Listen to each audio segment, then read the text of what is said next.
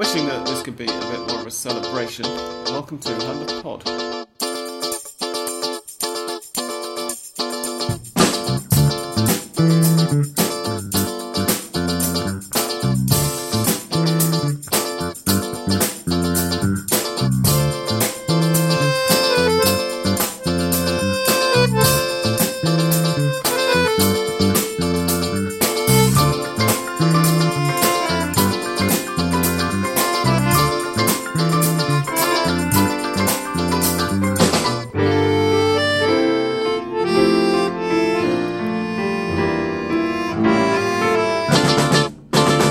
Ladies and gentlemen, boys and girls, welcome to episode 300 of the internet's finest English language Argentine football podcast. I'm Sam Kelly, and you're listening to me along with English Dan. Hello and welcome to the 300th Hand of Pod. I don't know how we got to that number, but it's pretty impressive. We got to that number because I'm basically a very sad person with far too much spare time on my hands. Aren't we all, Samuel? It becomes far too attached to a project once I've started it. But more seriously, I thank you for listening, basically, and thank you, Dan, for being such a big part of it. I was hoping to get Australian Dan on as well. We were in discussions to have a WhatsApp chat and edit it into this episode, but unfortunately he's gone a bit quiet. He is currently in Russia. That's how far Hand of Pod has come. Former team members are travelling around Russia at the moment at the World Cup. So the time difference and his very busy schedule didn't really allow for it. But he's with us in spirit, at least, yes, in a way. And also thank you, of course, to all of you listeners for listening for such a long time, and particularly to those of you who've become Patreon supporters in recent months. We've had another one just this morning or last night. I can't remember your name now, but thank you very much to our newest Patreon supporter. You'll be getting another Hand of Pod extra, of course, after we've finished recording this episode. And if you want another 300 episodes, I suggest as many of you as possible sign up. Yes, for another 300 episodes, I might need some kind of time machine to have the time to produce all of them as well, because I'm not sure, Yeah. It's taken 7.5 years to get here, so who knows where I'll be in 7.5 years' time. But we'll see. For now, here's to another 100 at least. Yeah, we're not on Fernet this today because we are recording at 4 o'clock in the afternoon. We are drinking the English footballers' favourite beverage, mate, instead. So this is going to be a much more sensible podcast than normal, perhaps. And I think that's fitting. Because the mood is sombre. It's rather sombre, everything. We had at least something to celebrate today, and that is the reason I came to Sam's flat decked in green. I think there's a team we're all very happy to celebrate, and that is Nigeria. I'm sorry, that took me a while, yeah. I was like, you never told me that you've got Irish ancestors. And there you were claiming this was going to be a less silly episode, Sam. Yeah, Nigeria have done more for Argentina's World Cup campaign today than Argentina have done in their 2 games so far. Although I do always think that there's a little bit of be careful what you wish for with this stuff, because the a lot of the Argentine conversation about this in the last 24 hours has been along the lines of, well, if Nigeria win and then we beat Nigeria, then that's it. And it's like, yeah, but that's a pretty big if, the way that they've played so far. Obviously, we're not going to go over the chronology of the match or anything like that. The one good thing about there are lots of good things about the World Cup from a footballing point of view. But one of the nice things about the World Cup from the point of view of how we record these episodes is that we can probably fairly safely assume that all or most of you have seen all or most of the game, or at least a significant chunk of highlights, which obviously isn't the normal case with the Superliga matches, but is the case with the World Cup, so that's nice. But we can obviously give our opinions on what went wrong, and the difficulty really there is knowing where to start. You pretty much have to start at the beginning, right? Willy Caballero trying to play it cute and just spooning the ball about 5 metres away from himself and right up in the air. He couldn't have set up Rebic better if he tried, I don't think. No, and it was particularly frustrating because up until that point, I thought Argentina had looked pretty good. I'd say more than looking good. You brilliant, could say that Argentina and Croatia probably cancelled each other out in their mediocrity. Neither of the teams really wanted to give much away in the first half. It was a very cagey affair. You had a feeling that if the goal was going to come, it was going to come from a defensive mistake rather than any great virtue of either side, which indeed it did. In the first half, the chances were fairly spread out as well. I remember, obviously, Enzo Perez had a fantastic opportunity to open the scoring, which he skewed just wide, and I must admit I thought it was in for a second. Yeah, and so did everybody at scream. the FanFest as well. Yes. Did you go to Parque Centenario? I did. I bet that was... that was why I wasn't tweeting, because there was no Wi-Fi there. I bet that was a cheerful place to be after the game. It was, yeah, we got out pretty quickly, me and my mate. Didn't hang around to ask any opinions? No, I didn't. The people were more than happy to give their opinions to the general atmosphere. I can imagine. By and large. Yes. Yeah. But yeah, to get back on this kind of chronological analysis, you have to say Gallardo's mistake coming at such a sensitive time, just after half-time, when each team was trying to work out how exactly they were going to play the second half, was key, because it took all the pressure off Croatia. They just had to play their game, which is very organised, not doing too much with the ball and playing on the counter, and it obliged Argentina to do something. And what we've seen throughout this World Cup and before, even for a long stretch of the game against Haiti, is that this is a team that don't really know how to do anything. Yeah, I think that's fair. I thought they were learning how to do things in the first half. And I mean, I say good. Obviously, they weren't good. But it looked to me the most like a Jorge Sampaoli team that they have looked since he took over. Yeah. In as much as you had the high press, you had Aguero leading up from the front whenever, I was about to say Iceland, whenever Croatia were passing the ball around at the back. Eduardo Salvio charging forward to close down his fullback, Messi joining in as well, and trying to, as you say, it looked most likely that the goal was going to come from a defensive mistake. And although Argentina's defence was definitely the shakier, I thought for the first half it looked more likely that Argentina were going to provoke a defensive mistake from Croatia than make one themselves, which at least in the first half is sort of more or less how it went, except they didn't quite manage to provoke that mistake. Yeah, there was a bit of unjustified panic, I think, at half-time, because I saw peppered all over Twitter and various websites. You wouldn't have seen it, I'm guessing you might have afterwards, that Messi touched the ball less than Caballero in the first half. And I believe Agüero touched it 7 times. It's not great, but I don't think it told the whole story, because those times, Messi did have the ball.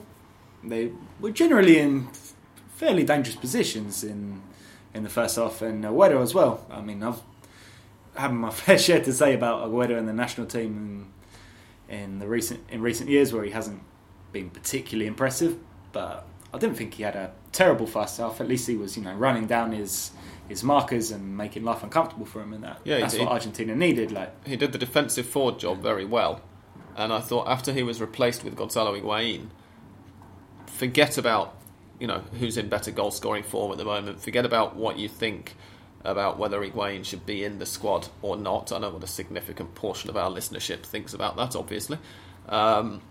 Just style-wise, Higuain is a forward who likes to drop off and join in the build-up much more.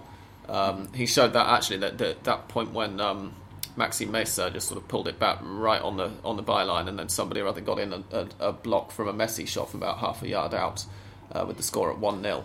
Higuain was pretty crucial to the build-up for that, but what him dropping off all the time to join in did was it pushed Messi deeper, and it pushed the whole team deeper, because suddenly when Croatia's defenders had the luxury of time on the ball, which they hadn't had while Aguero was on the pitch. Yes, precisely what Higuain's done in all of his recent Argentina games. He hasn't posed a threat in the box.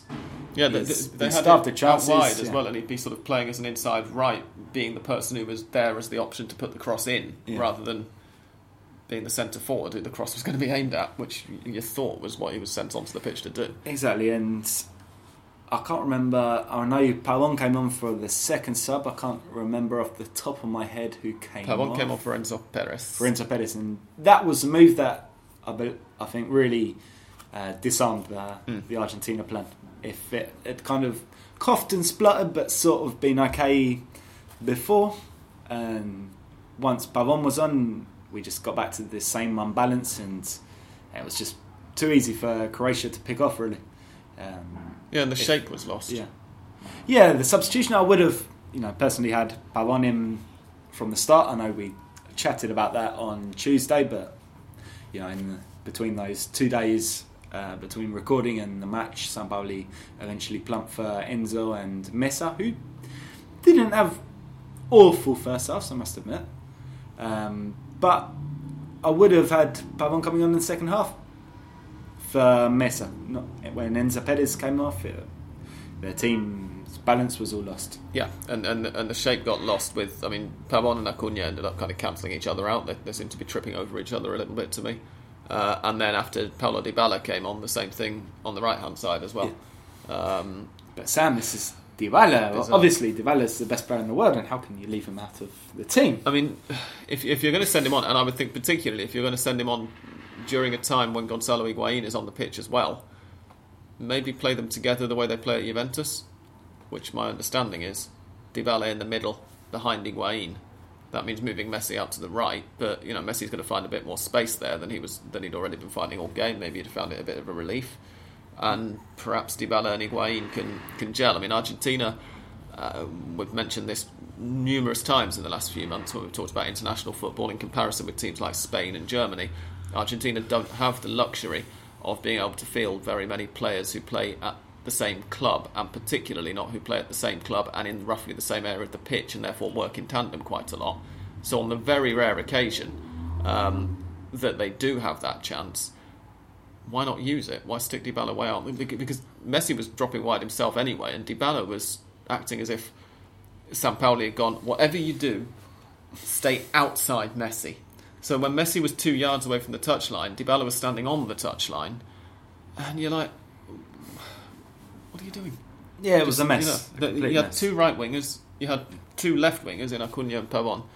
Nobody in the middle, because Higuaín, as I say, wasn't really dropping into the centre forward position. He was pulling off, and also no one in midfield because Enzo Perez had been taken off, and Mascherano was having to marshal that on his own. And therein, and we all know Mascherano isn't capable of doing that anymore, and he hasn't been at least since 2014, even then. It reminded me more than anything, watching particularly the third Croatian goal, right, the length of the pitch counter, reminded me more than anything of Diego Maradona managing the side in 2010 and then coming up against Germany and going, right, Javier Mascherano, you're the central midfield for this match against Germany. And I remember seeing the team sheet there and thinking, well, if we didn't already know what was going to happen the first time Maradona's team came up against a good side, then we know now. And sure enough, the inevitable came to pass. Yeah, it was a surrender. I apologise. Sam's cat's breaking things. No, the cat's got nothing to do with it. The shower curtain just fell down. She's not in the bathroom. What was I saying? The difference now is that with the increasing kind of parity, I think that we're seeing at international level, Argentina are coming up against those good teams, or at least the well-organised teams, much earlier than they did even 8 years ago. When to take your example from 2010, was a fairly awful Argentina team. I don't know how it would stack up against this one. Obviously, that's counterfactual, but that team, with all its limitations, won the 3 group games. It was against Mexico, South Korea. No, Mexico Greece. was last 16. Oh, was it? South Korea, Greece, and Nigeria, I believe. Nigeria 4 years ago in the group. Were they not 8 years ago as well? I don't think so. Let's have a quick Google. I always have a feeling that Nigeria and Argentina are always in the same group, and that's sort of it's happened World Cup several times in the last couple of decades, but I don't think 2010 was one of them. I might be wrong. It was definitely South Korea and Greece. Should be another European side then, shouldn't it? Should it? Normally 2 European sides in a group. At least that's the way it's worked this year and the last time. Let's see. 2010 World Cup. But in 2010 there was an extra African team because of South Africa. Perhaps of course there were, yeah. So let's see. Where are we? The groups. Uruguay, Mexico, South Africa, France, Argentina, South Korea, Greece, Nigeria. You're right. Well done. Excellent. Well done. And that was a group where Argentina won all 3 games with 7 scored, 1 conceded. And you say on paper, like, yeah, it's probably a weaker group on paper than this one, but it also shows just how much, as Sam says, the performance gaps have narrowed so much. It's also not helped. It's kind of exacerbated in this World Cup by the fact that I think, leaving aside Argentina, who obviously are enormously off form and arguably in need of a massive renovation to the squad, I think even the top teams at this World Cup, the ones who actually are good, are not that good. So it's very entertaining. Don't get me wrong, I'm not complaining. I've found the whole thing tremendously fun so far. But I haven't seen anybody who stands out head and shoulders above the rest so far. No, I think that's fair. So who do we blame? We can pretty much do we have blame to blame everyone. anybody? Of course we do. This is Argentina. Sampaoli seems to be the guy who's borne the brunt of the blame.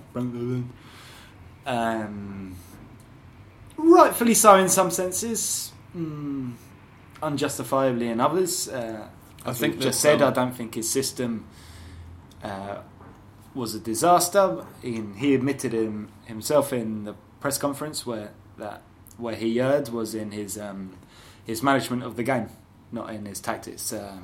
Words that got hideously misinterpreted, skewed, let's say, by Tasty Sports journalists to catch out Sergio Aguero. But we'll get onto that in a little bit.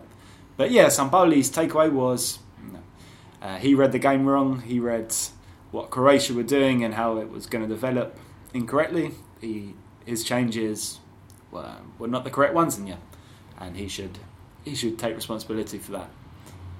What Tasty Sports journalist said when he collared Sergio Aguero in the mix zone was that Sampaoli said that his tactics went wrong because the players didn't adapt.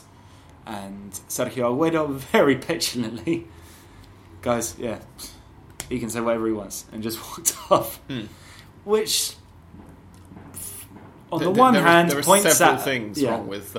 It points at kind of lack of, let's say, team spirit, possibly, a lack of cohesion between Sampaoli and his players, and on the other hand, it was pretty much the most attitude any Argentina player has showed since this World Cup's kicked off.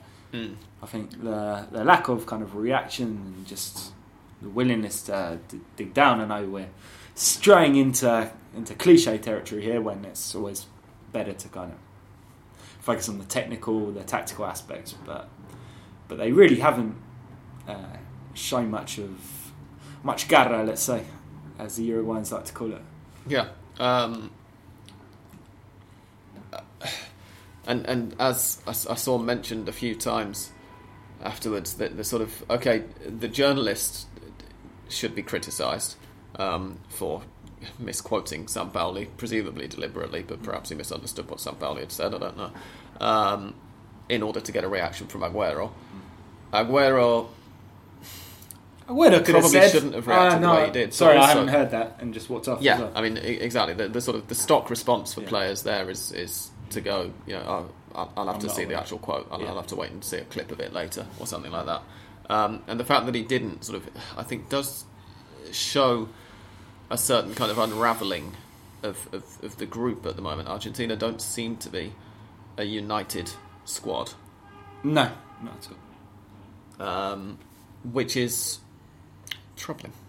It is, because on paper at least you could put a lot of the picks down almost solely for that reason, to try and bring together a group of players that know each other and should at least theoretically be united. Guys like Mascherano, who is past his best, possibly even a keeper like Caballero, who, while he hasn't been a regular starter, has been bouncing around the Argentina setup for a while now. Higuain, of course, over Icardi, which is a pick that owes more to what he's done with the national team in the past than what he's done in any kind of recent memory. Yeah, and also, as we mentioned a couple of weeks ago, to the fact that apparently Icardi didn't sort of gel well as part of the group. Yeah. prior to the tournament. Which It's hard to know what he could do worse. Exactly. I mean, well, we know what he could have done. And at the time, with the memory of Alejandro Sabella and Gerardo Martino both keeping Romero as the first choice goalkeeper, partly because of his importance to the group as a person, and the memory of how well that went, and also, of course, with the memory of the fact that Romero actually, as we'll get on to perhaps in a few minutes, is a goalkeeper who's never really let Argentina down. No. When you have that memory, and then you have Mauro Icardi isn't making the squad because he's not right for the rest of the group on a personal level, you think, yeah, okay, this makes sense. And then you see, as I say, how they seem to just be disintegrating before our eyes on a personal level and everything else. And you think, well, would Icardi have been so poisonous that he'd have made all of this even worse? No, you could say the same thing about... and scores an equalising goal at the crucial time against Croatia, then maybe it would have been better. Yeah. And this was, theoretically, of course, again, one of the reasons why Ricky Centurion was overlooked at the very last minute. After supposedly being in San Paulo's 23 at the start. Because he went to a birthday party and he might, not be... He might be a bit of a troublemaker. It's like, maybe a troublemaker wouldn't do Argentina too badly now. Like, just someone who could show something. And I also think, with that kind of thing, that it does feel a bit like Sampaoli is trying to second guess it. I know I said this a few days ago as well, but I mean, in terms of a selection level as well, like he's trying to be a new sort of man. Because, I mean, first of all, when you look at Sampaoli off the pitch, away from his life in football, the visiting of Cachejeros, the band who are in jail for the Cromagnon tragedy. They're one of his favourite bands, and he goes to visit them in prison, and he's like, yeah, I'm a big fan of your cause and everything. And it's like, these people were some of the instigators of a nightclub fire that killed, I can't remember how many kids. Like things like that, things like screaming at a security person who gave him a policeman, who gave him a booze control when he'd left a nightclub, and saying, you earn 100 pesos a month, what do you think you are to be doing this to me, idiot? Strike me as the actions of not necessarily the nicest person in the world, but also, apart from that, we're talking about a manager. If we go back onto just Jorge Sampaoli, the football manager, this is somebody who, in 2015, won the Copa America with Chile, and a vital part of that squad, a pivotal part of that squad, somebody who, in terms of just his pure ability as a footballer, is exactly the kind of player that Argentina are missing, in precisely the kind of role they're missing in as well, central midfield. But he had Arturo Vidal as a crucial member of that World Cup, and you're telling me Arturo Vidal's not a troublemaker? Come on. I mean, during the fucking tournament, he nearly killed somebody by speeding his car, and then he, so it sticks in the craw a little bit. I mean, as I sort of jokingly put it when the squad was announced, I didn't have a major problem with Centurion being left out, and even being left out for personal reasons. But for Sampaoli to leave him out for those personal reasons, just as for Sampaoli to go with the back four because that's what the players wanted, and then to do this back three, and to switch the exact personnel who were taking part slightly compared with what we thought was going to happen when we recorded the other day. It all continues to me to feel like he's doing things that are against his own conviction. He's trying to censor himself in some way. When I just can't help thinking that if he went for it and said, I'm going to stop second-guessing myself, Argentina could be unleashed. I mean, not now. Not against Nigeria. Not in this World Cup. I think it's a bit too late for that now. But in the medium to long term, or if he had done this several months ago, it would be nice to see him get a medium to long term. I said it before, and I'll say it again. He's, his track record speaks for itself. Good coach doesn't just turn into a bad coach overnight. It's not just at Chile. Before that, with Universidad de Chile, he put together possibly the best team I've seen in South America since I've arrived here, in terms of, not just a single season success, but kind of sustained over 2 or 3 years, and with so many players, coming and going, because obviously that's what happens if you're a good team in South America. If he had a chance to make this team his own, I think he could do it. That's not going to happen at this World Cup, and gonna just throw this out here, just to test the water.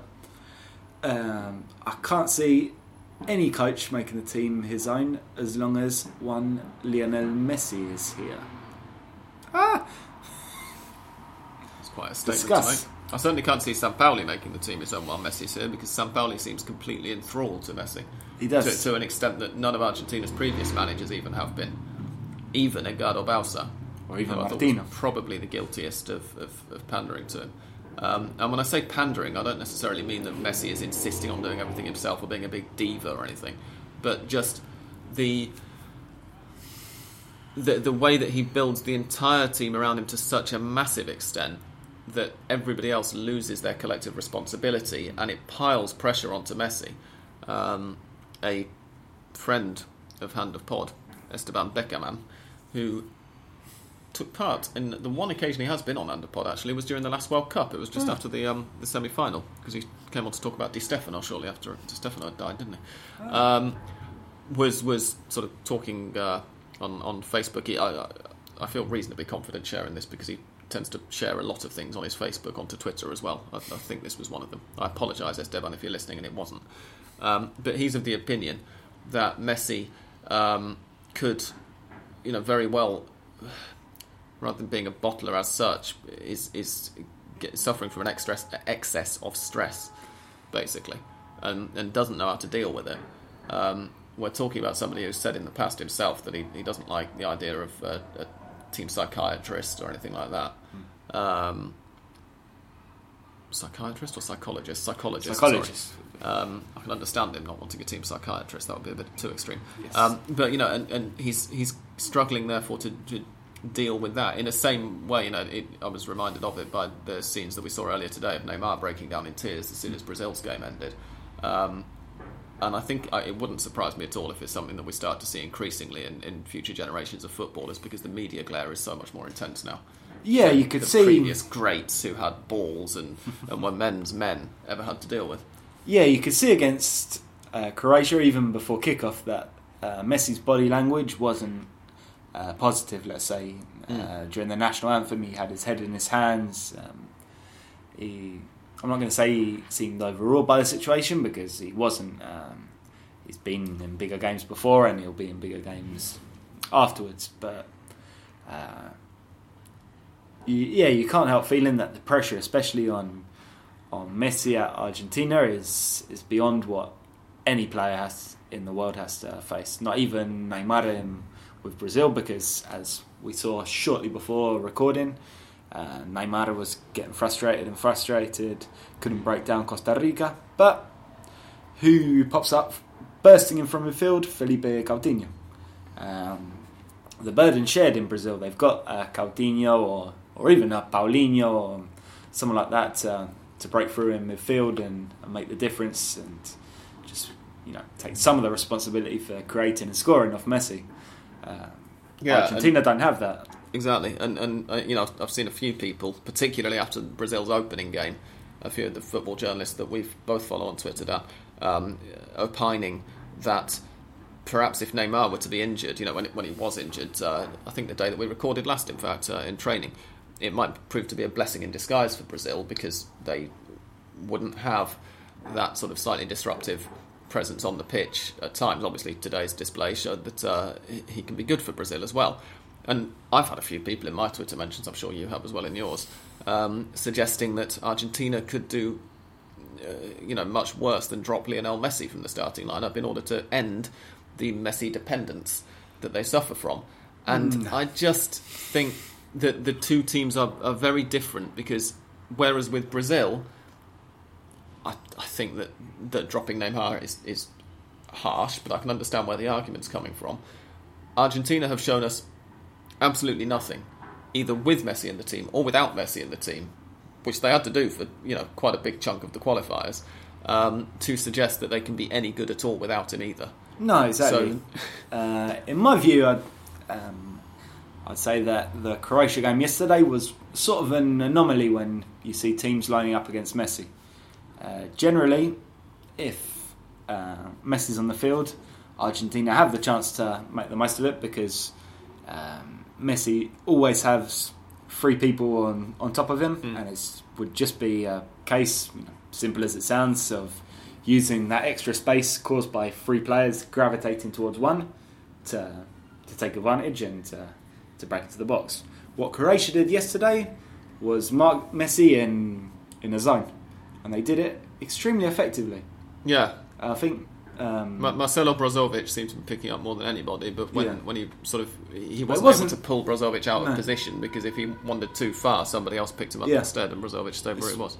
Probably one of the best marking jobs I've seen on Messi in quite a while. There's not many teams who have done it as effectively as that, and they did it without compromising their shape as a whole. The downside for Messi was that he just this time couldn't pull out the rabbit from the hat and do what we all know he can.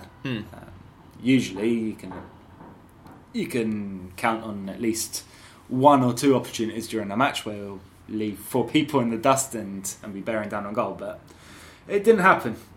It says a lot more about Argentina that they need that to happen to even have a chance of scoring. Yeah, indeed.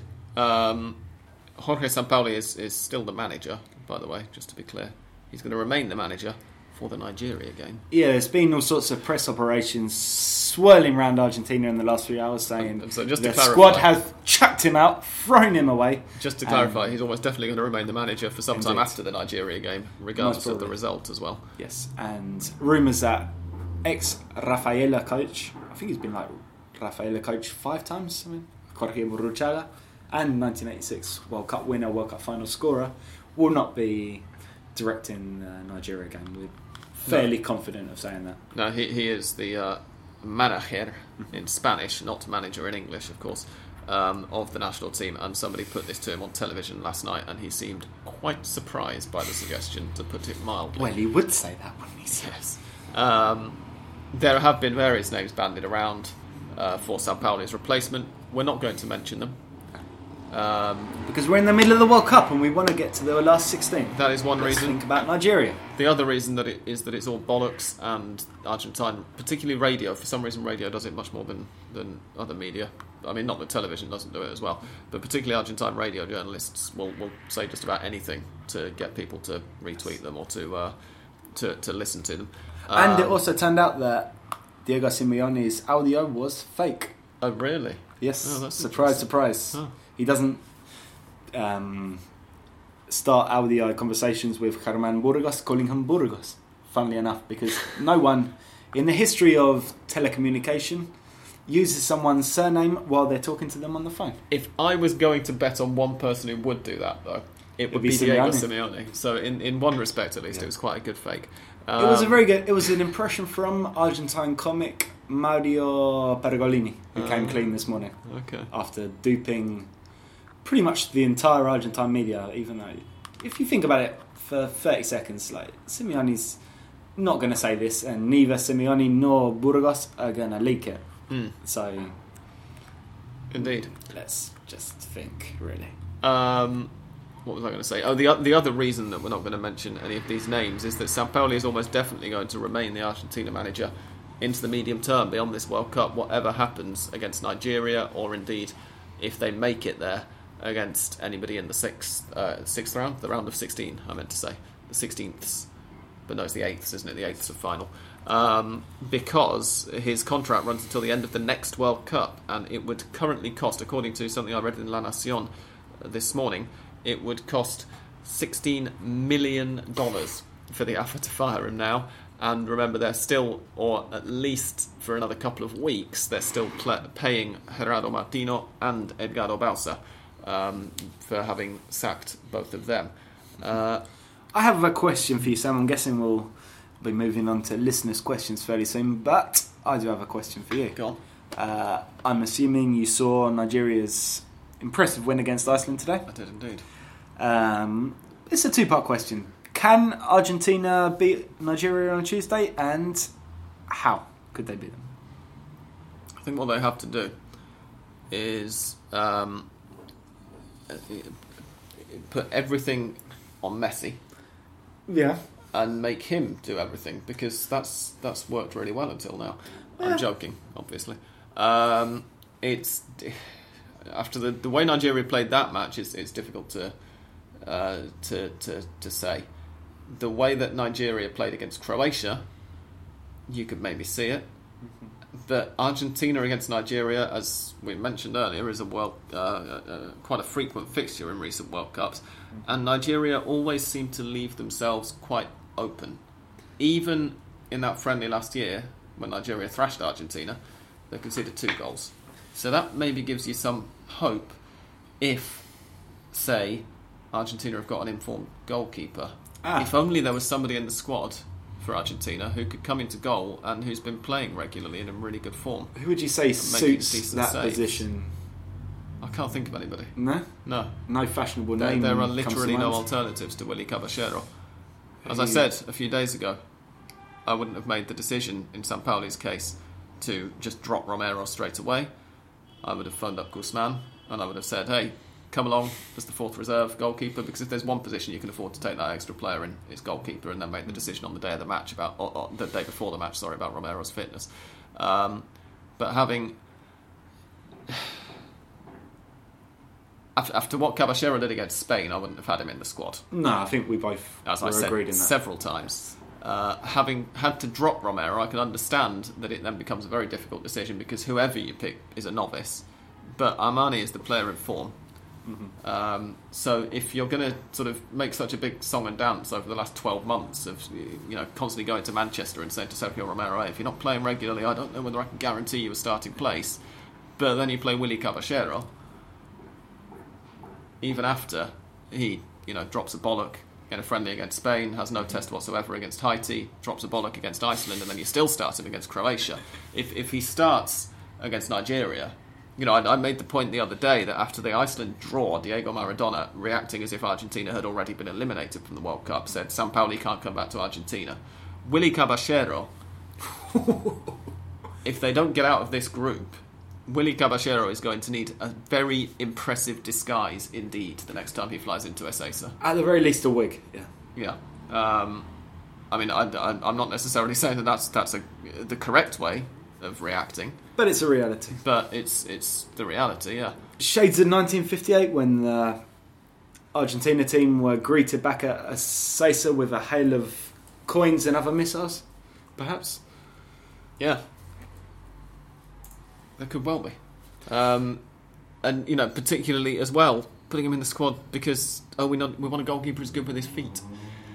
And then that happens. And then that, yeah. And Azubaldo Filiol, probably Argentina's greatest ever goalkeeper, certainly in the top 3, said on Twitter earlier on, there's this kind of erroneous concept recently that goalkeepers should be good with their feet, and that's like having an extra outfield player. The first thing a goalkeeper has to be good at is making saves, and then anything else is a bonus. Mm-hmm. And people forget that sometimes. And Franco Armani might not be as good with his feet, although he's pretty good at rushing off his line when the high ball gets played in behind the high pressing defence, as we've seen for River a few times in the last few months, and just knocking it out into touch or whatever. But he's good making saves. I made the argument for Caballero a few weeks ago when it became apparent he was going to remain the number 1, saying, well, okay, if you're trying to guess at the reasoning, then you could say, I guess Caballero has been training week in, week out with strikers of a higher calibre than we see in the Superliga. Maybe that's worth something. But I think it's fairly obvious that there's no substitute for match practice all the same. No, plus, to be honest, after all the talk of playing with one's feet and keeping possession, what Argentina really need against Nigeria is just Armani or whoever is in goal to pick the ball up and launch it 80 metres into the Nigeria area and see what rebounds come from that. Or just to give the defenders in front of them a bit of confidence that they can either push forward without necessarily conceding a goal the second the ball gets played back into the box, or just pass it back to the goalkeeper and not have him do something absolutely horrendous with it. Well, precisely. The other advantage Armani possibly has at this moment is that he has a pretty decent track record in finals. This is most definitely a final, to use the old cliche. You could even say that Argentina have 5 finals in front of them if they got to the actual final, because every game's a final. Absolutely, yeah. There we go. And the pressure isn't going to come off if they reach the last 16, is it? Might be tempting to think that it might, but I don't think it will. We'll take a quick break now, and we will come back and go through some of your listeners' questions, not all of them, for reasons that I shall elucidate in a few seconds' time after this theme music.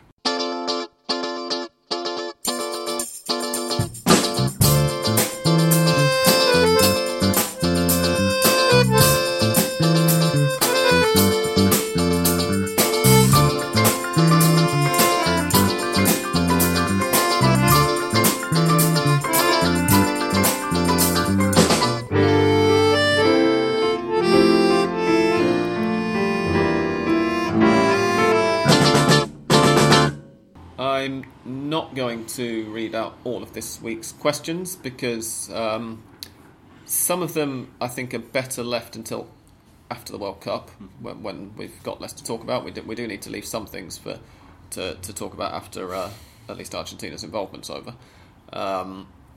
Some of them tend to assume that Argentina's World Cup is already over, and again I'm going to leave those ones as well for the moment. If you are a listener who has sent them in, therefore, don't think that I'm ignoring you. Just please, feel free to send them in another week or two when we know what the situation is, because we have had a lot of questions, a lot of mentions and everything to wade through for this week's episode. Well, this week's second episode, for this episode, anyway. You're keeping us busy this week. They are. Yusuf Arman says, would you stick with Sampaoli? If not, who should replace him? Well, for Nigeria, I certainly would, yeah. And the who should replace him, as I said, I mentioned on Twitter earlier, I don't really want to mention any names because it's just idiots throwing around names to get attention, really, so far. Ricardo Gareca of Peru is plausible, I suppose. But again, they still have to be able to sack Sampaoli. If And sacking Sampaoli was going to cost me $16 million, then no, I wouldn't sack him. You've got to hope that he feels the pressure and quits, I guess. But would you quit if you had a $16 million payout coming? No, I wouldn't. I'd stay on to the better end. Johnny says, how did Sampaoli arrive at the decision to start Caballero in goal? I saw enough of Caballero at Man City to know that he was and is a disaster waiting to happen. I think just by default, really. He was next in line once Romero wasn't available. Well, he played matches, didn't he? Armani was going to play the Israel match, which didn't happen. And then somehow that meant that Caballero got it by default because Armani hadn't had a test. Even though Caballero's test was Haiti, during which he had to take a couple of goal kicks. which. Default is the only real... and because he's good with his feet.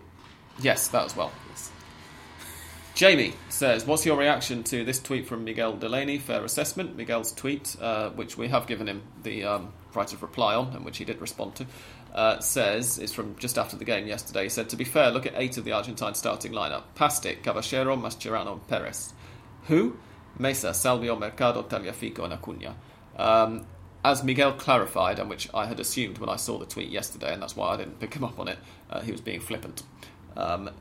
Jamie afterwards tweeted us an image from Miguel's article in which he makes a similar point, but one that's rather more nuanced, making the point that Argentina don't really have any absolute top quality players beyond maybe 3 names at the top of the list, and I think that's fairly inarguable, really. Caballero definitely passed it. His time, when everybody was mentioning him, or at least everybody outside Argentina was mentioning him for the national team, was when he was at Malaga. Mascherano, I don't think there's much doubt about. Perez is a bit of a funny one. I might disagree because he's not had a great season at River, but he's reliable. I mean, he was the best Argentine player who wasn't called Lionel Messi against Ecuador in that crucial qualifier. And yesterday, he wasn't a popular pick for anybody, including myself, in the starting lineup when the lineups came out. But when the actual match started, I thought he was one of Argentina's better players in the first half. He missed that chance, but he put Messi in with a nice ball over the top, which Messi couldn't quite get onto the end of. But there was some decent passing, and he put himself around a bit. And he been subbed off by the time the actual onslaught started, which of course was part of the problem as well, because Argentina's midfield lost shape, as we said earlier. And it bears mentioning too that if you could probably rightly single out those players who don't have a name, but the guys who do have a name haven't stepped up either. No, exactly. Otamendi was one of the worst on the pitch against Croatia, in my opinion, even before the goals. If we go back to the Iceland game, the likes of Di Maria, Rojo... goal by Switzerland. Di Maria, Rojo and Bilia were so bad that they had to be taken out, and these are three guys who are playing for quote-unquote top European clubs. Higuain hasn't done anything to prove that he can bring his current Juventus form over to Argentina. Ditto Dybala.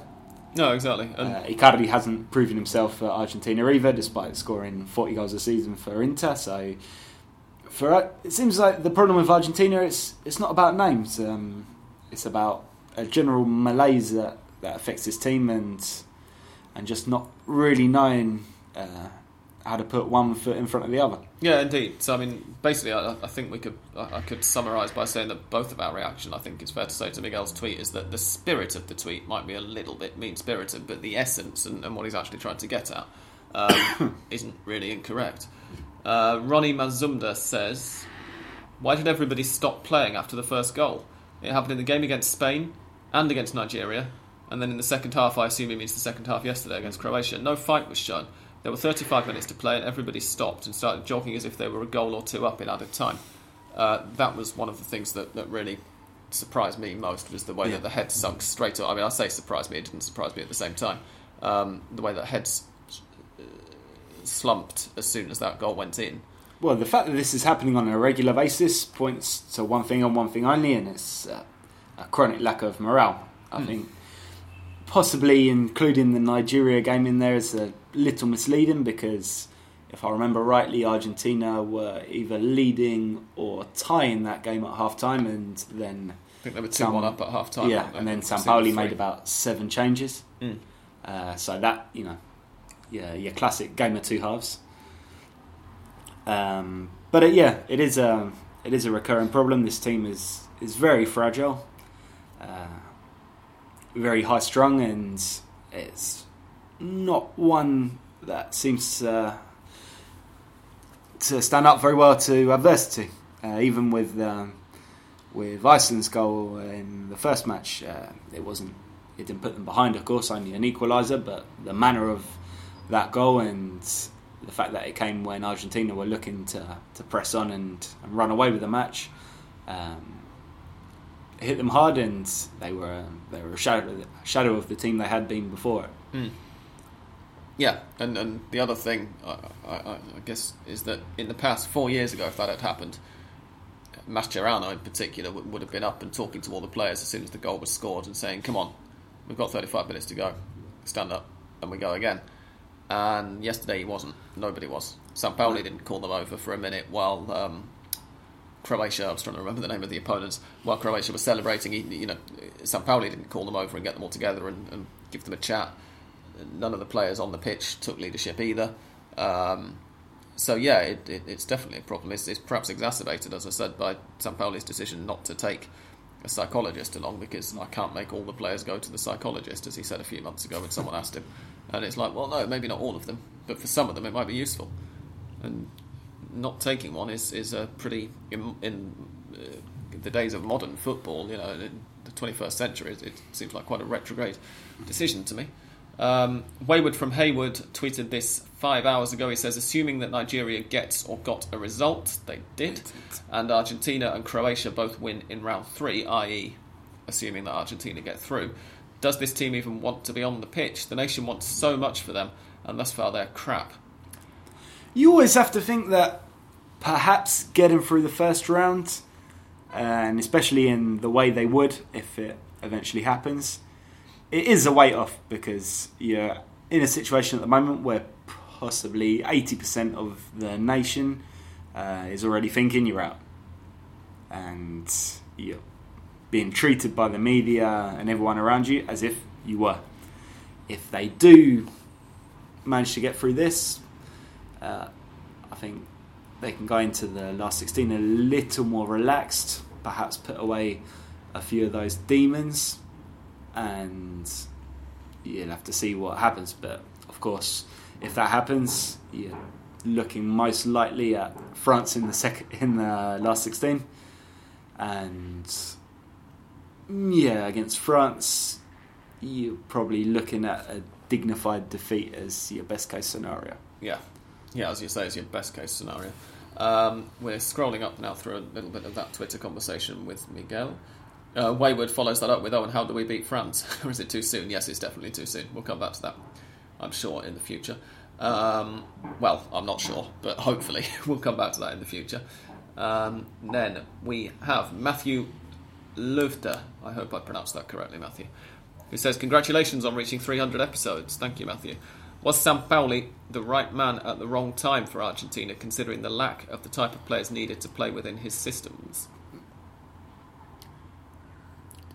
Yeah, very possibly. If he'd come in a year earlier, when they tried to get him, but he'd just signed for Sevilla, so they couldn't, and they ended up getting Bauza instead, then I think things could have been very different by now. Yeah. He might have already realised that he can't be quite so didactic and that he has to adapt to the players at his disposal rather than try to make those players adapt to the system. Don't know what you think about it, John. No, I'd agree with that. I think at that time when Sampaoli did come in, he was definitely a coach that Argentina have a lot of respect for, the AFA have a lot of respect for, and they indeed, as you point out, did want him in 2016, but I believe there was a clause in his Chile exit that said he couldn't take another national team job until 2017, something like that. Yeah, for 12 months That's or something it. like and that. And he left in and if he January did, he'd have 2016. to pay them however much, or the AFA would have had to pay Yes. the Chilean FA however much money on his behalf. Yeah. But when Bauza left and Sampaoli came in, again, it's the same. Like, who would you have turned to if not Sampaoli? There was literally no one else. Yeah.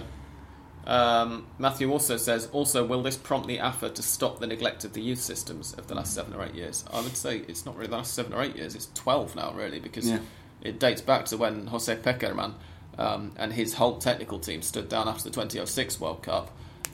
He'd been running the youth systems as well, not only obviously while he was the youth manager, but he had his own men in place of the youth systems prior to that, and Humbertito Grondona took over the job. That was the beginning, really, of the gutting of Argentina's youth system. Yeah, to answer the question directly, no, the AFA is busy in all sorts of things. And also, Sampaoli doesn't really seem that...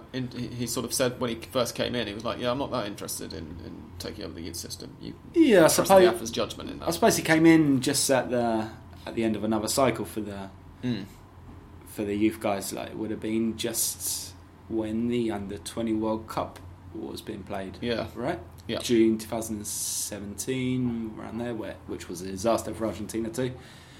I think that if Sampaoli does stay, he'll have to take a more organic approach to the whole system and realise that if he wants to get to 2022 and possibly beyond, he has to start looking at the under-20s because the talent is still there, peppered about in the Superliga. We watch it every week. The question is, like, what do you do with the players you got? Because there's no coherent system. I mean, arguably the talent isn't still there because the generation that we're now preparing to possibly bid farewell to, the generation of Messi, Mascherano and Agüero, is a generation that won a couple of World Youth Cups, an under-17 one, an under-20 one. And Argentina at recent under-20 World Cups have been awful. That one or two flashes, Lautaro Martinez dragging them through by the skin of his teeth and everything, but the rest of them have looked thoroughly ordinary, I think. But then the coach for the last World Cup was Claudio Ubeda, who Racing fans know is sort of an expert or underachievement. Who got the job from a field of 44 people, if I remember correctly, and he was the only one of those 44 who hadn't actually applied for it. Yes, there were 44 projects sent in. I believe that was in the final days of Martina, right? That job came out for the Olympics. 44 different projects and binders were handed into the AFA to decide the next Supremo of the Argentine youth divisions. And they picked the guy who didn't send in any sort of project at all, but I believe he was mates with the ex-Belgrano president, Armando Perez. Ah, yes, who of was course, the was the president interventor. of the normalising committee Yes. that was in charge of the AFA at the time. That's a continuation of the same Twitter conversation again. So is that one. Scrolling up now. That one as well. Yeah. Who would be the coach of the under-20s now? I know Aymar is there as the under-15 coach. The Becacese, is it not? Becacese is Sampaoli's assistant man. I know, but I don't know if he's also got the under-20s under his remit. Hopefully the main Wikipedia page on the Argentina national football team will tell us. There should be an under-20 page as well. Should there? Yes. How would I find that? Under 23. Under 20. There we are. Yes. Under 20 is managed by Claudio Ubeda. I've got a feeling that's out of date then. Yes, it could be, couldn't it? Let's try it Right. in Spanish. That might be a bit more up to date. Is managed by Sebastián Becasese. Oh, it is Becasese. Okay, so in that case, Sampaoli is Yes. showing some interest in it. Yeah. That's encouraging. Whether I it suppose, will at least. continue or not after the World Cup remains to be seen. But Indeed. I'm guessing, yeah, if they sack Sampaoli, they'll also have to give Becasese a severance as well, Yeah. which will be fun. Tariq Al Haidar says, I think that Argentina need to stick with Sampaoli and hope that Messi doesn't retire. There needs to be some continuity, and with time, Sampaoli can create a proper team. Do you agree? Yeah, it's sort of what we've been saying. He's not become a bad coach overnight, and there's really no one else. Yeah, the talk and the supposition seems to be that Messi probably is going to retire after this World Cup. That was the talk. Yeah. Even beforehand, when some people were quite optimistic that Argentina might be able to send him out in a blaze of glory. Whether that will change in frustration, whether he fancies one last go in 2019 to end the trophy drought in Brazil at the Copa America next year, who knows? I think that if I were Sampaoli, I'd be talking to him and trying to convince him as hard as possible to do that. But we'll have to wait and see, really. But yeah, I mean, certainly there does need to be some kind of continuity, obviously, but a new project also needs to be installed. Sampaoli seems to have been brought in as the man to do that as much as the man to lead this World Cup. So yeah, I think he should stay. Then we have somebody tagging us on Twitter to promote an article. Please don't do that, people. You are not able to anymore because I've switched our Twitter settings. It's very annoying, and it has clogged up our mentions even more because people have replied to that. Asil says, Sampaoli, I would like him to stay until the Copa. He is able to understand Argentina's problems because he won the Copa in 2015, beating Argentina with Chile. He was the third FIFA. He finished in third place for FIFA's Coach of the Year award. Question 1: is he solving the problems, and how much? And question 2: does Sampaoli's system adapt players, or do players adapt his system? To take your second question first, as I mentioned a few minutes ago, I think this is undoubtedly a case where he's tried to cram some rather square holes into some round pegs. I said that the wrong way round. Some rather square pegs into some round holes. He's making more of a mess of it than I did of that sentence so far. Solving the problems, No, not yet. as far as we've seen now. But maybe in the future, Yeah. but not right now. More questions? Leonardo Nessi, I think this is one of the ones... Leonardo Nessi, your question is one of the ones that I wanted to leave for after the World Cup is over. I'll read it out, but we won't. It's basically asking about the AFA restructuring that's likely to happen, how you get around to that. Blah, blah, blah. Yusuf's already asked one, but wants to congratulate us on 300 episodes. Thank you, Yusuf. Tom Robinson says, no 300 seconds of silence to start the pod then? To which the answer is no. That would be rather boring in an all-audio format. I think he's probably referring to the TIC people who had a minute of silence on television last night after the game. Ronnie has either sent us that question twice or it's showing up in our Twitter mentions twice. It could be either one of those things. Darren Paul says, I assume this is a joke question. How much better would Darren Argentina Paul have been never jokes about Oed. had they taken Lautaro and Awed? Sincerely, would more domestic players be better for the side? I'm thinking of a hard-working central midfielder, for example. I don't think that what Argentina need is necessarily a hard-working central midfielder. No. I think they have a surfeit of those. Yes. Or maybe not a surfeit, but they have a sufficient number. They need a central midfielder who can pass. Yeah, they need a playmaker. And this actually goes into a question that we're going to be asked in a few minutes as well, or that I'm going to be reading out that we've been asked a few hours ago.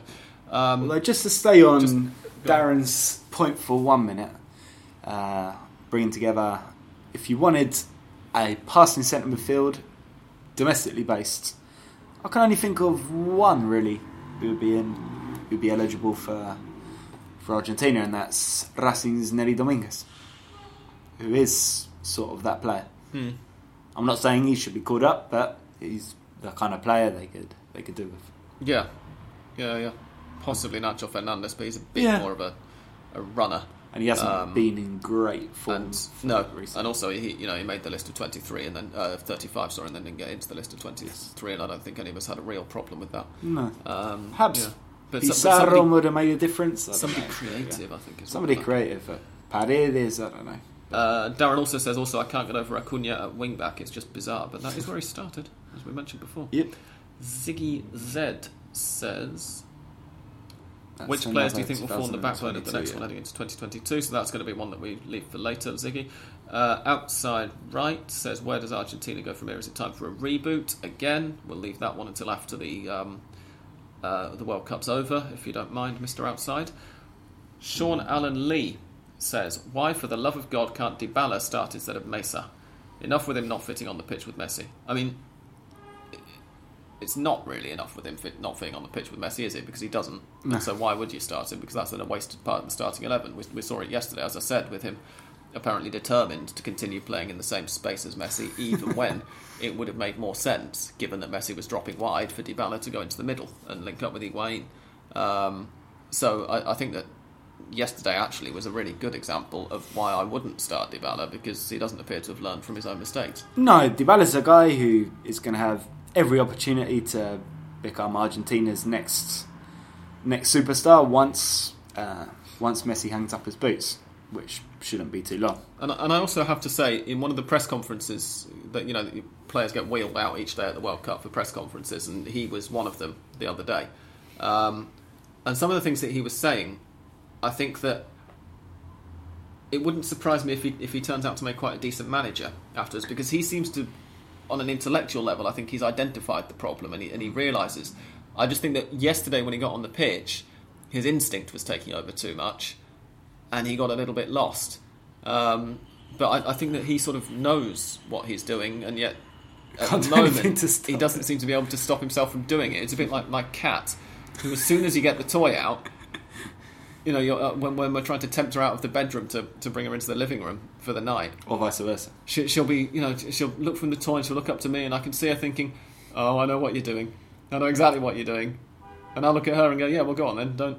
Don't follow it." And you flick the toy out, and she legs after it. Dybala reminded me a little bit of that. So Dybala is a cat. That is, why not? A hot take. Sean also says, can we agree that Sampaoli butchered the goalie situation? Yes. Yes, we can. Love the pod, appreciate the good work. Thank you very much, Sean.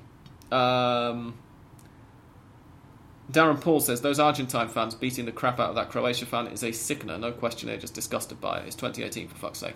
Yeah, scumbags. I hadn't heard about this. Darren was kind enough, maybe not kind, but Darren sent me a link to it from the Mirror. We've talked about the Barra Bravas an awful lot. I'm going to assume that those guys are Barra Bravas.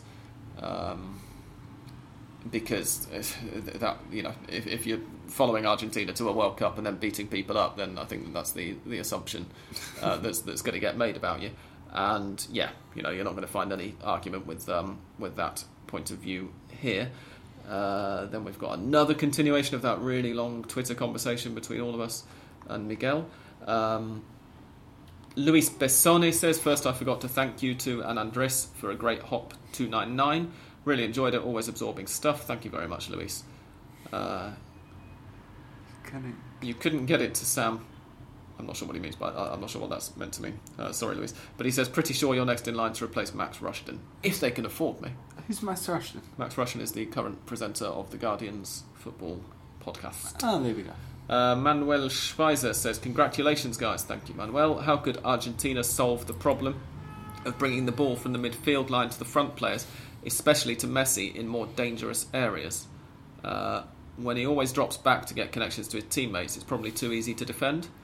Lo Celso or Banega as options. Lo Celso and Banega, I think. Why not stick two in there? Yeah, you put out a very attacking lineup on Twitter yesterday or earlier today that I saw earlier today anyway. I'm not sure I'd go quite that balls to the ball, mostly because I don't have that much faith in Banega, as you know. But yeah, I thought that Messi did quite well at not dropping off too deep yesterday in the first half as well. He didn't touch the ball much.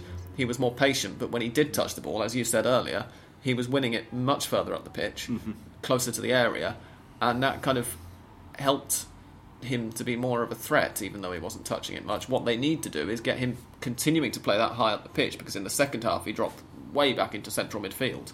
They need to continue to let him play that high up the pitch and get him the ball more often. Yeah. And so, yeah, again, you need a passer. You need someone creative in midfield. Precisely. Absolutely. That's a reply to that bloke who tagged us. I missed one from Chris Hartley there. Did I? Chris Hartley says, loads of questions, but unlike Brazil, Uruguay, it doesn't seem that Argentina are producing good young players in all positions since Peckerman left the AFA in 2006. Hey, what did we say a few minutes ago? Who is currently in charge of youth development at the AFA? Sebastián Becasese. Yes. He's the current under-20 manager. But he's been a little bit preoccupied with the World Cup so far. So he hasn't had that much time to do anything. And the others, youth teams, let's do the under... I'm not going to bother with the under-15s, but the It's under-17s Pablo are managed Aimar. by Pablo Aimar, yeah. Yes. He's under 17 as well. Yes. Oh, you're right, yeah, he's in charge of the under-15s too, isn't he? Yeah, so there you go. Two names, well, one name at least that everybody listening is going to recognise, I hope. Pablo Aimar. Becasese, you know, regular listeners ought to recognise Becasese's name, of course, because he was the manager of Defensa Justicia, having also been Sampaoli's assistant at Chile, and is now Sampaoli's assistant again. He has lovely hair, right now. unlike Sampaoli. He does, doesn't he? Yeah. Carlos Palacios says, why is it that winning Copa Libertadores and Sudamericana means nothing to the coaches of Argentina, past and present? Barovero and Armani won it and never got a chance to play for Argentina. To which I responded, Armani's in the current squad, and one would think, or one would certainly hope, that he's going to get a chance to play for them against Nigeria in a few days' time. But yeah, it's... Barovero could have had a chance, but... I don't think Barovero Romero was there Argentina, was national team quality. No, but the thing was, Romero was there and he wasn't making mistakes. Like, you don't take out a keeper if he's not making mistakes and he's not costing you anything. No, exactly.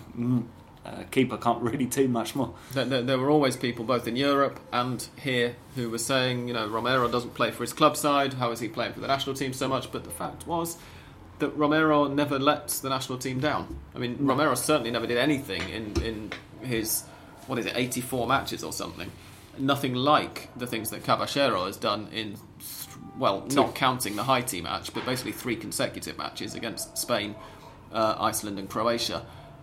To gift goals to opponents now. I hope that doesn't sound too disrespectful to Haiti, but the fact is that he was basically a spectator in that game. Yes. Luis Bessone says, years from now in an autobiography, after winning a few trophies for Newell's, a retired/at-peace Messi will likely reveal that he never wanted to be Albiceleste captain, and especially for this World Cup, just wanted to play and win. That penalty last Saturday, the anthem yesterday, paralysing, grinding pressure. Yes. Both agreed on that, as I mentioned earlier. Carlos Palacios hits the midfield nail on the head, in my opinion, when he says, do you guys think that what Argentina needs is a playmaker a la Riquelme? Oh, that'd be fantastic. All the way.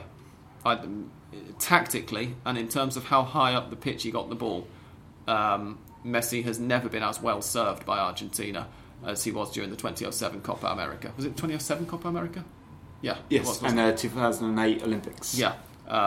When Juan Román Riquelme was feeding in the ball. I mean, Argentina don't have anybody there now, and it's not just this squad. No. You struggle to think of an Argentine player who's operating on that level. And you think, okay, fair enough, the number 10 is a somewhat outdated concept. only Argentina really bothers with this, pure playmaker role. But I'm not necessarily talking about a pure playmaker. We're watching the replays now of the goals from yesterday, and the second goal, Luka Modric. Yeah. Argentina don't have anybody of that kind of thing, and Modric for me would be the nearest equivalent in the year 2018 to a playmaker in the Riquelme mould.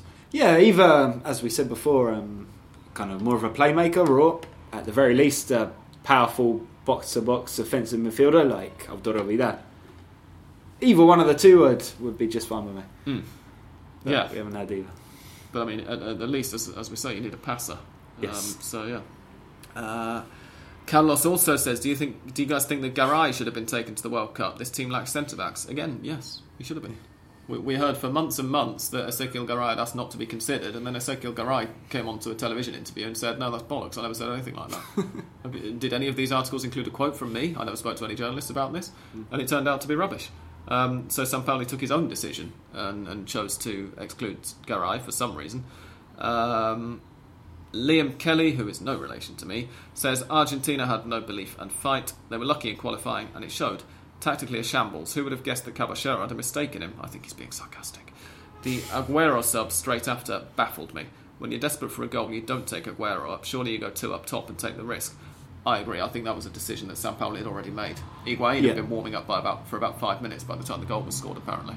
I think Sampaoli had decided to vary the attack a little bit by putting a big man in, as it were, and that he didn't quite know what to do other than press on with what he already had in mind when Croatia took the lead. Yeah, I agree with that. Jamie says to Luis's question earlier, you and I both know that the pressure of having to deliver a few cups for Newell's won't be straightforward to manage either. The Newell's faithful will be expectant. I think they'll be reasonably forgiving, though, in comparison with the national team faithful. Yeah, you'd think so, wouldn't you?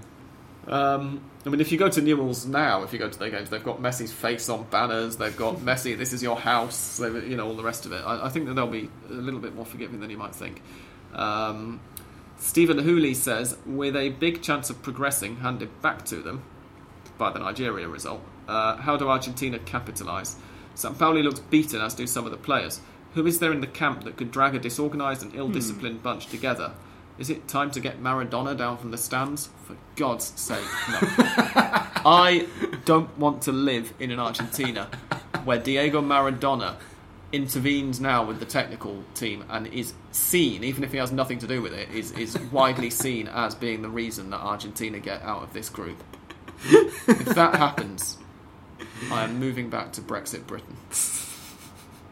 It would be some story though, right? Cuban cigar in the mouth, pushing everyone around. More seriously though, to Stephen's actual question. Yeah. Who is there? Messi. Yeah.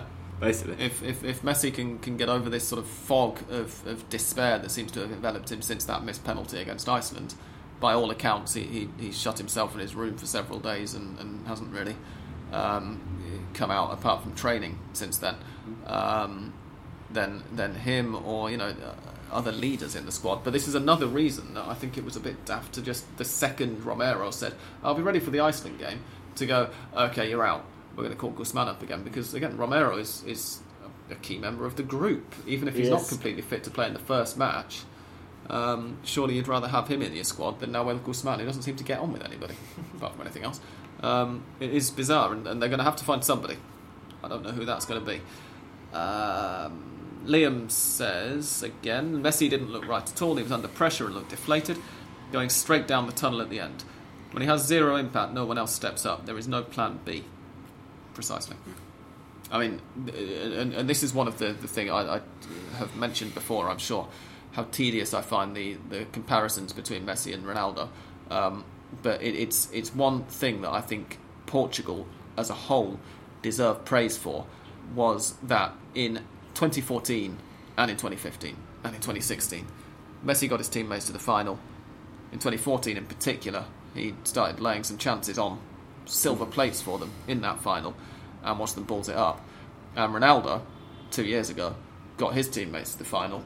Was he injured for the final or suspended? I remember injured after 10 minutes. That's right, yeah, and got taken off, and then watched his teammates finish it off for him. And that is something that Messi's not had the luxury of doing. This is not supposed to be. I'm not saying this is a comparison or to belittle Ronaldo or anything. I'm saying it's Argentina's problem. And it's what makes them so frustrating to watch at times. Yeah, plus Ronaldo has the luxury of playing in a Portugal team that, while without him, it's not going to pull up any trees whatsoever. It's solid and well solid. balanced. It's organised. They have midfielders. They have all these things that Argentina they know if they put the ball over the top to Ronaldo, he's going to run and he's probably going to get a shot off. And if he does that 10 times a match, at least one of them is going to go in. It's not too much more complicated than that. Indeed. Liam also says Argentina need to start again and rebuild, more so without Lionel Messi. Will he retire for good after this World Cup? As we said earlier, 95% say yes. We'll have to wait and see, but it's looking that way. And it looked that way before the tournament started as well. And then Liam's back again. Bloody hell. Lots of people are asking lots of questions. Now Argentina have been given a lifeline to getting out the group. He's echoing Stephen here. How do they approach the game versus Nigeria? Who is there that can mend this broken team? They have to be attacking, but I don't know how they go about being attacking, frankly. I'm glad I'm not the manager. Yeah. Passes in the middle. Pavon. Lo Celso has to be on the pitch. Yeah. Pavon as well. Pavon has to get out wide, because I remember he played well against Nigeria in the friendly.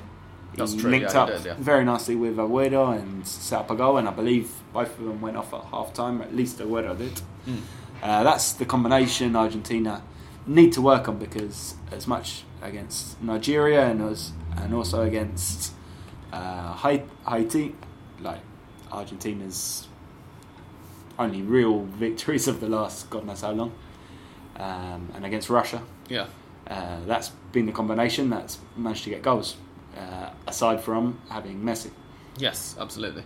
Liam also says, must also add that Croatia were excellent last night. They were, particularly after getting that the opener gifted to them, and that Maradona's reactions were hilarious. Also, congratulations on the 300 milestone. Thank you, very Liam. much. JM says, will Sampaoli remain as the Argentinian coach for the third match? I retweeted that one earlier with the comment that we're not going to dignify it with an answer, so we're not. Sean Lawson says, should Sampaoli be sectioned for his own and his team's safety? Absolutely no disrespect intended to anyone who's been sectioned. Might not be the worst idea. I don't know. You might need to, yeah. Depending on how things go with Nigeria, they'll at least need a significant security calling, as I say. Indeed. Luis Bessone says, first, congratulations on 300 episodes. Thank you, Luis. Your dedication is amazing and the pod is a wonderful addition to many of our hectic, stressful lives, silly as it may sound. I still love Dan Colosimone's last hand of pod line. I can't believe how many people listen to this. Sam overseeing his expanding empire, and then he's put a gif there that I'm assuming is from Star Wars or something. It's something space like people. It's got, yeah. And Luis then says, now a question, another one. Do you feel that's Sampaoli in shortened form, has been browbeaten to now start Armani as opposed to Guzman? Both keepers have consistent first-team experience, and Paton, that's Guzman, is better with his feet. Wouldn't the Buenos Aires media apoplexia be entertaining for you guys on ground level if Guzman is chosen? No, if Guzman plays and, God forbid, makes a mistake, Sampaoli will be crucified. Yeah. Publicly crucified with a nail through his bald head. Yeah, if Armani plays and makes a mistake, that's all then the criticism will be much less. I know that a couple, as recently as earlier this week, I said, well, you're between a rock and a hard place in terms of, do you stick with the goalkeeper you've decided on, or do you mix it up now for the second game? But after Caballero's showing in that second game, I think that there should be a change. And in terms of the media reaction, if Sampaoli does want to insulate himself, if he is bothered about insulating himself from that, Armani is the choice. Guzman would be a much riskier choice in that context. That's not to say that I think that Guzman is a bad goalkeeper necessarily. But the other thing is that Guzman is very clearly the third choice out of the three that he's taken. He only got into the squad after Romero had that injury doubt expressed. So, yeah, it wouldn't seem very coherent to me to call Guzman up and put him in the starting lineup now. Although obviously I understand why Newell's Old Boys fan Luis is asking this question. Sean comes back on his sectioning question to say there is a serious point here, by the way, namely, international teams need to be calm and stay under emotional control. How does Sampaoli's lunatic antics do anything other than make things much worse for his players? Any football team is an extension of its manager's personality. But he's not even the craziest manager we've had this decade. He's certainly, well, he's arguably the craziest manager, because I continue to maintain that Diego Maradona isn't a manager. I think he's talking about Sampaoli's antics rather than his tactics. Yes, if I'm yeah. right. Yeah. No, he is, But yeah, it's. I mean, I don't necessarily disagree there. I think he's not the best at transmitting calmness and authority to his players, and I think that definitely fed into the losing of collective heads when Croatia went ahead last night. But then his Chile team was very yesterday disciplined, afternoon, very eyes on the prize. Well, funnily enough, Sean says it makes sense that it worked with Chile when they had hooligans like Vidal or Jara or cheats like Sanchez. Argentina's players are mostly a lot more mellow. He couldn't be less suited to them. Yeah. Probably something there. Yeah. I mean, I don't really disagree massively with that, but I do think that he's lost the plot a little bit, and that also he's letting his fandom for Argentina get in the way of being a cool head himself as well, which isn't helping again. Then we're getting very close to the top of our mentions column now. One new notification. Let's click on it and see what it is. Or if Perez had made. Oh, this just looks like a reply to something else entirely. Oh, right, yeah, that's another reply to our Twitter conversation with Miguel earlier. That's it. Wonderful. God, we recorded for 2 hours of 40 minutes there. Oof. Longer podcast than I was expecting it to be. Sorry about that, ladies and gents. Do we dare to make a prediction for Nigeria? Since we've been doing so well with them recently. Yikes. No, I'm not going to. Fair enough. Andres isn't here to bully us into it this time round, so I'm not going to. Excellent. Sorry about that, listeners, if you were looking forward to it. But send in your own if you like. Myself we haven't got a problem. Yes, do that. We'll retweet them. And also sorry for not retweeting everybody's questions this time. They just started coming in so thick and fast after I tweeted the appeal for them earlier that I wasn't able to. Anyway, thank you very much for listening to Hand of Pod for 300 episodes. And we'll see you again after the Nigeria game for episode 301. If you're a Hand of Pod Patreon supporter, of course, you'll already have been able to enjoy a short little Hand of Pod extra episode, which we're going to record right now, but will be online before this goes up, probably. For now, it's thank you and goodbye from English Dan. Goodbye, and thank you for listening for 300 long episodes. And from me, goodbye.